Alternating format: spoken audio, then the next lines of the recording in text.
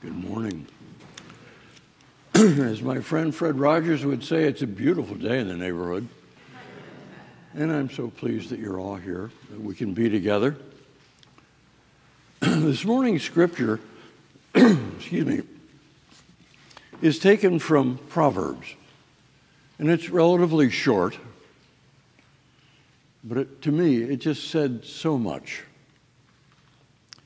The king's wrath is as the roaring of a lion, but his favor is as dew on the grass.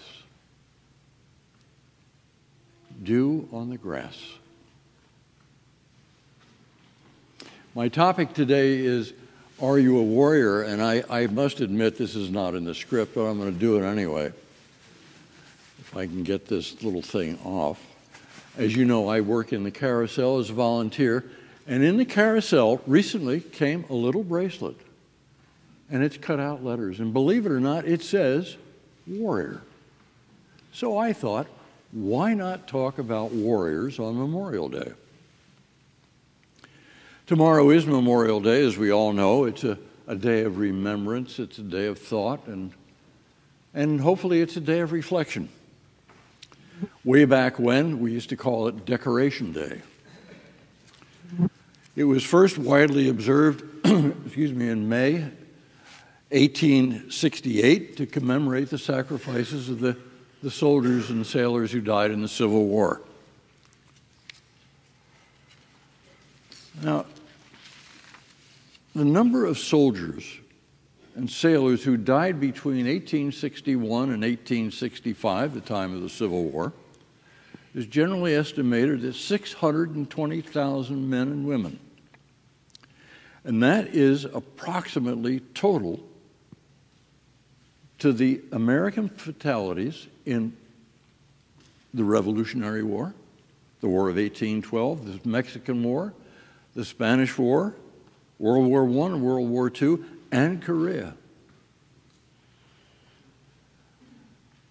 It'd be nice today if we could limit our remembrance of war to the Civil War. That's it. Civil War. But sadly, we keep adding wars and police actions and other armed conflicts to the list of tragedies that we have to remember. Sadly, armed conflicts continue with tragic regularity. The already crowded halls of the fallen continue to grow.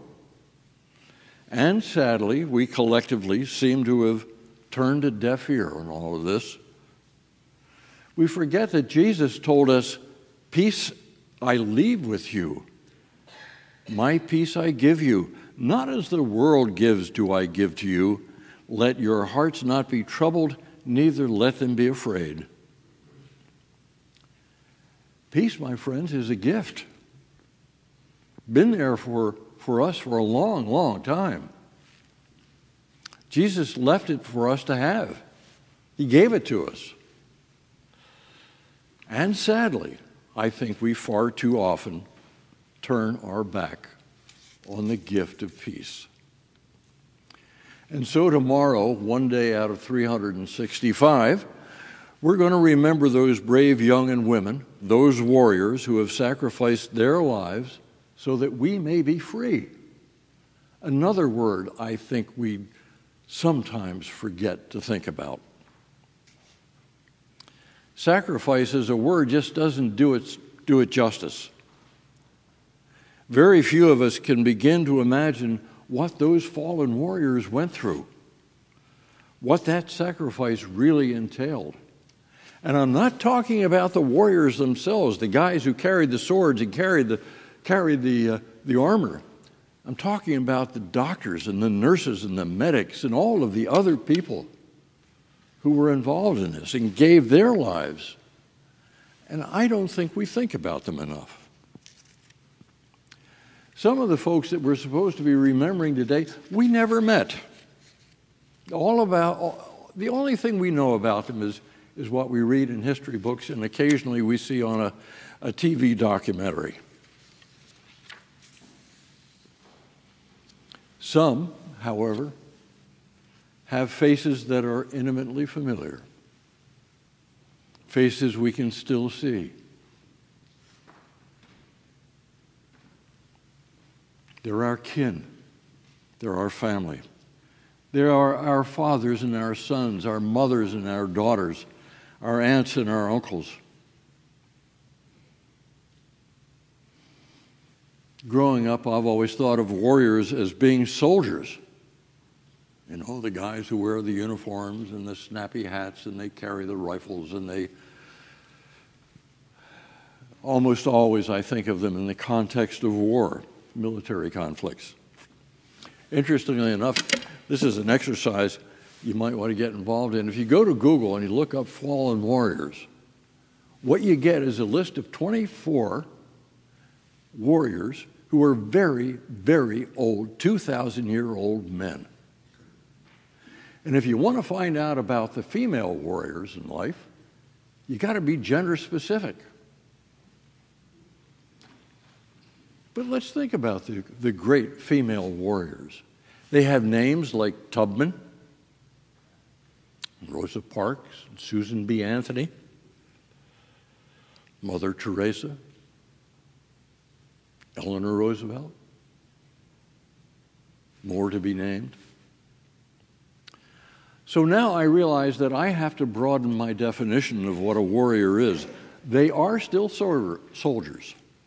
They're still fighting on our behalf, and they're still fighting wars. But the wars have changed. We've changed the definition of a war. Now the wars, the enemies, are labeled injustice, poverty, discrimination, hunger, disease, bullying, and a laundry list that goes on and seems almost endless. You know, today we use terms like climate warriors. The image that we have of Jesus in Scripture and in art and elsewhere is that of one who will bring peace and mercy unto the world. Well, all that is true. I believe there is also a warrior side to Jesus that is exhibited in the Scripture from the very start of his ministry until the resurrection. My image of Jesus has been like yours, I think, one of kindness and gentleness and healing and shepherding and insight. A man who is always surrounded by adoring little children and little Tweety birds. A man who personifies serenity and tranquility and goodness. What I find in Jesus shelters the storms in my life. My image of Jesus has not changed, and I don't think it ever will. But there was another side to Jesus, the soldier, God's soldier. Jesus was a warrior, and I think he still is. But in thinking about his words, it appears he is not so much at war with people, but with the sins of arrogance and temptation, indifference, irreverence, and the contradiction between words and deeds.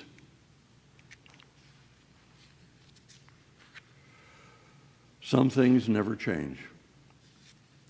And while Jesus preaches peace and mercy, he never was shy about confronting what needs to be challenged. And we all remember Jesus in the temple where he overthrew the moneylenders' tables. When he was sort of at peace of himself on top of the mountain, and he confronted the devil, chased him away.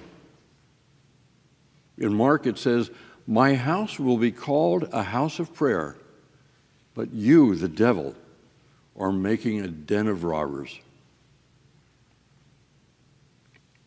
In Isaiah we read, "The Lord goes out like a mighty man.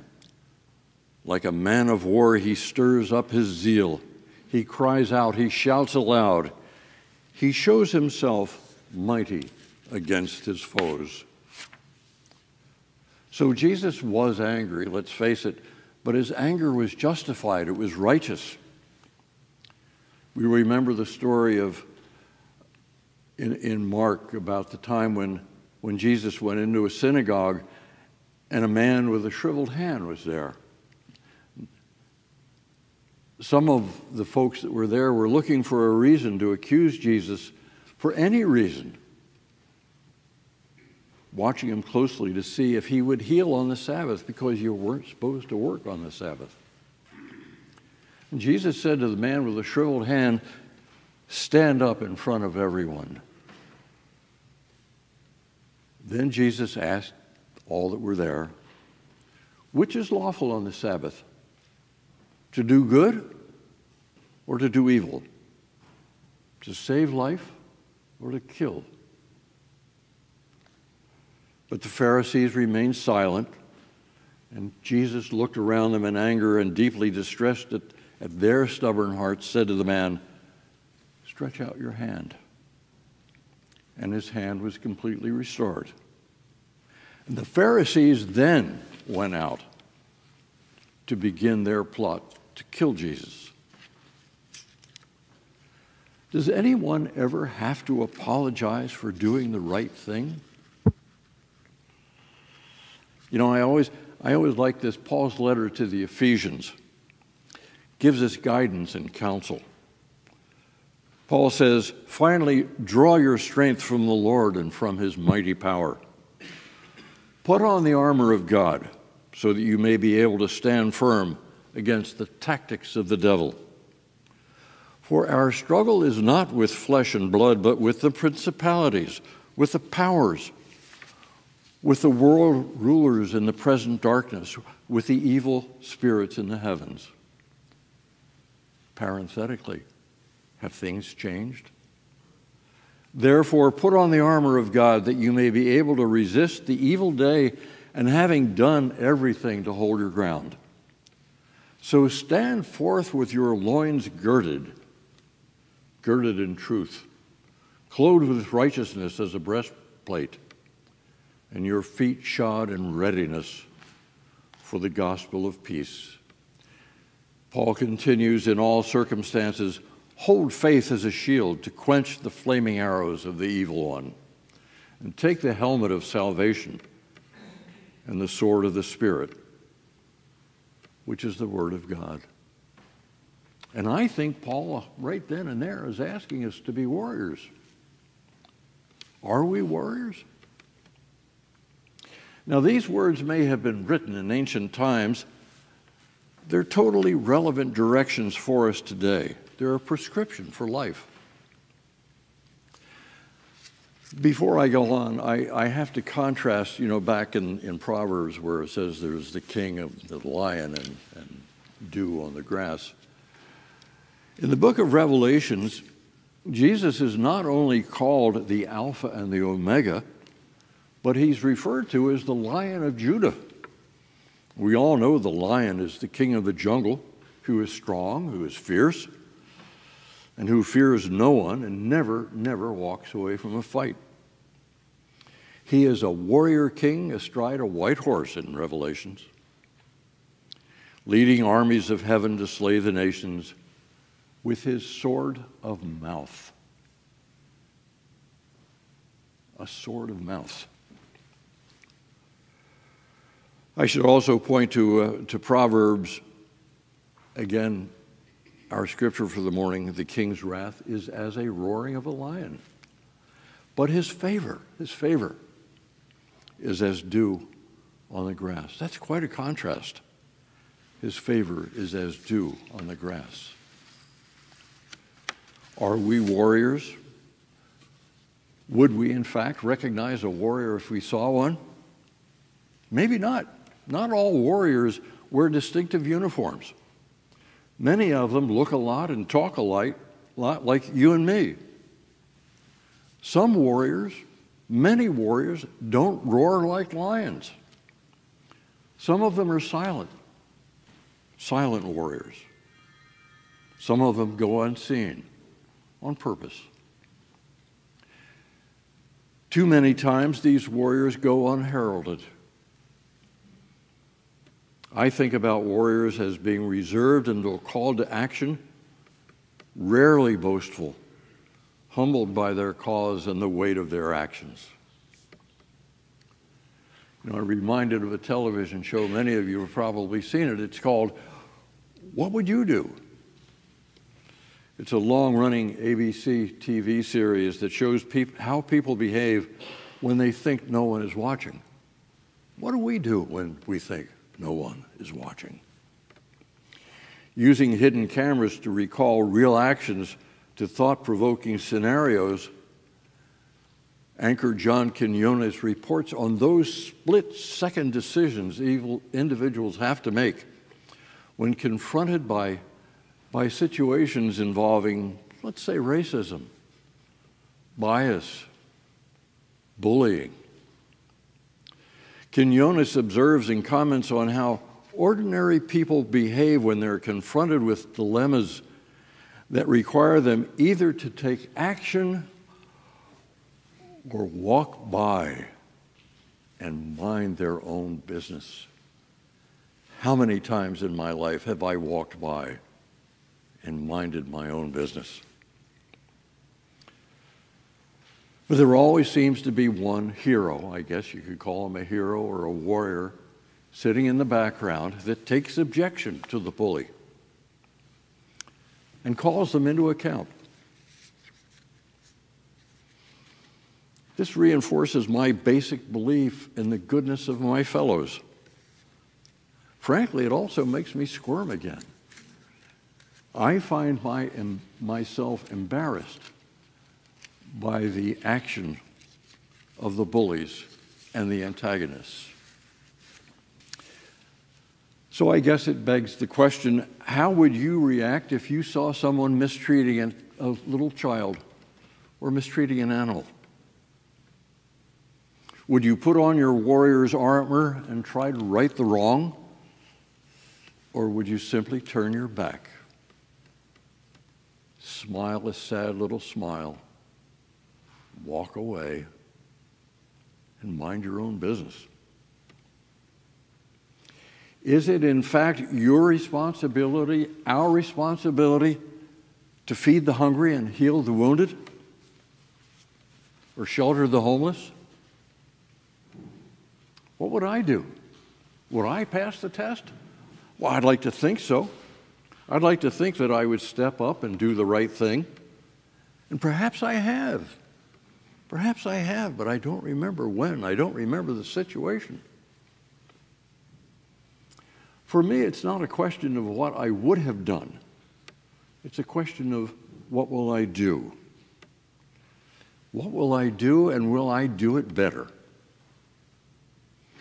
Maybe one of the answers comes from James, where it says, remember it is a sin to know what you ought to do and then not do it.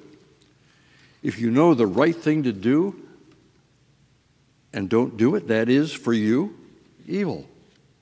So for the person who knows to do good and doesn't do it, it is a sin. Now, we all know that marching back into history to rewrite the wrongs is impossible. But my son Jeff and I recently went on one of our museum tours in the nation's capital. And one of our stops, of course, was the Lincoln Memorial. And there on the right hand of Abraham Lincoln was his Gettysburg Address. Now, I can't tell you how many times I've read the Gettysburg Address. But I can tell you that every time I do, I'm overwhelmed with its simplicity, its fundamental wisdom, and its insight. And as Bo and I were talking a little while ago, every once when I read that, I tear up.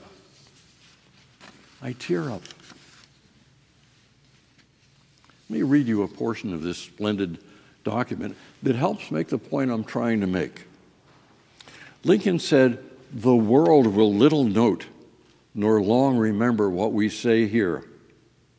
It is for us, the living, rather, to be dedicated here to the unfinished work which they who fought here for us dedicated to this great task remaining before us, that from those honored dead we would take increased devotion to the cause for which they gave full measure. That we here highly resolve that these dead shall not have died in vain, that this nation under God shall have a new birth of freedom, and that the government of the people, for the people, shall not perish from the earth. Well, that's the meaning of Memorial Day to me. We're fighting. We're fighting for the rest of our lives. And we may have to be warriors to do it. Maybe not with swords, but with our actions and our words and our deeds.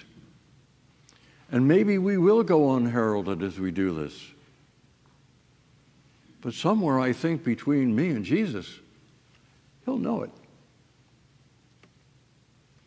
Let me finish with a poem. I always love to finish with a poem. This was a poem written by John F. Hooper, who I don't think was a noted poet. But he wrote this in the words of a fallen warrior, and it just made a lot of sense to me. Hooper says, in the name of this fallen warrior, I fight not for fame or glory, for they're momentary. I fight for those who can't. I fight for justice. I fight for the oppressed and the downtrodden. And if I should give my life for these just causes, then I have no regrets, for I serve to protect the innocent. It matters not where or when, for evil knows no boundaries, be it fire, flood, or the threat of tyranny. I will not flee. Faith is my shield. Hope is my armor. Cry not at my passing, the poet writes, for it was my honor to fight for you. Shed not tears of sorrow, but tears of joy. For now, I stand with God. Amen.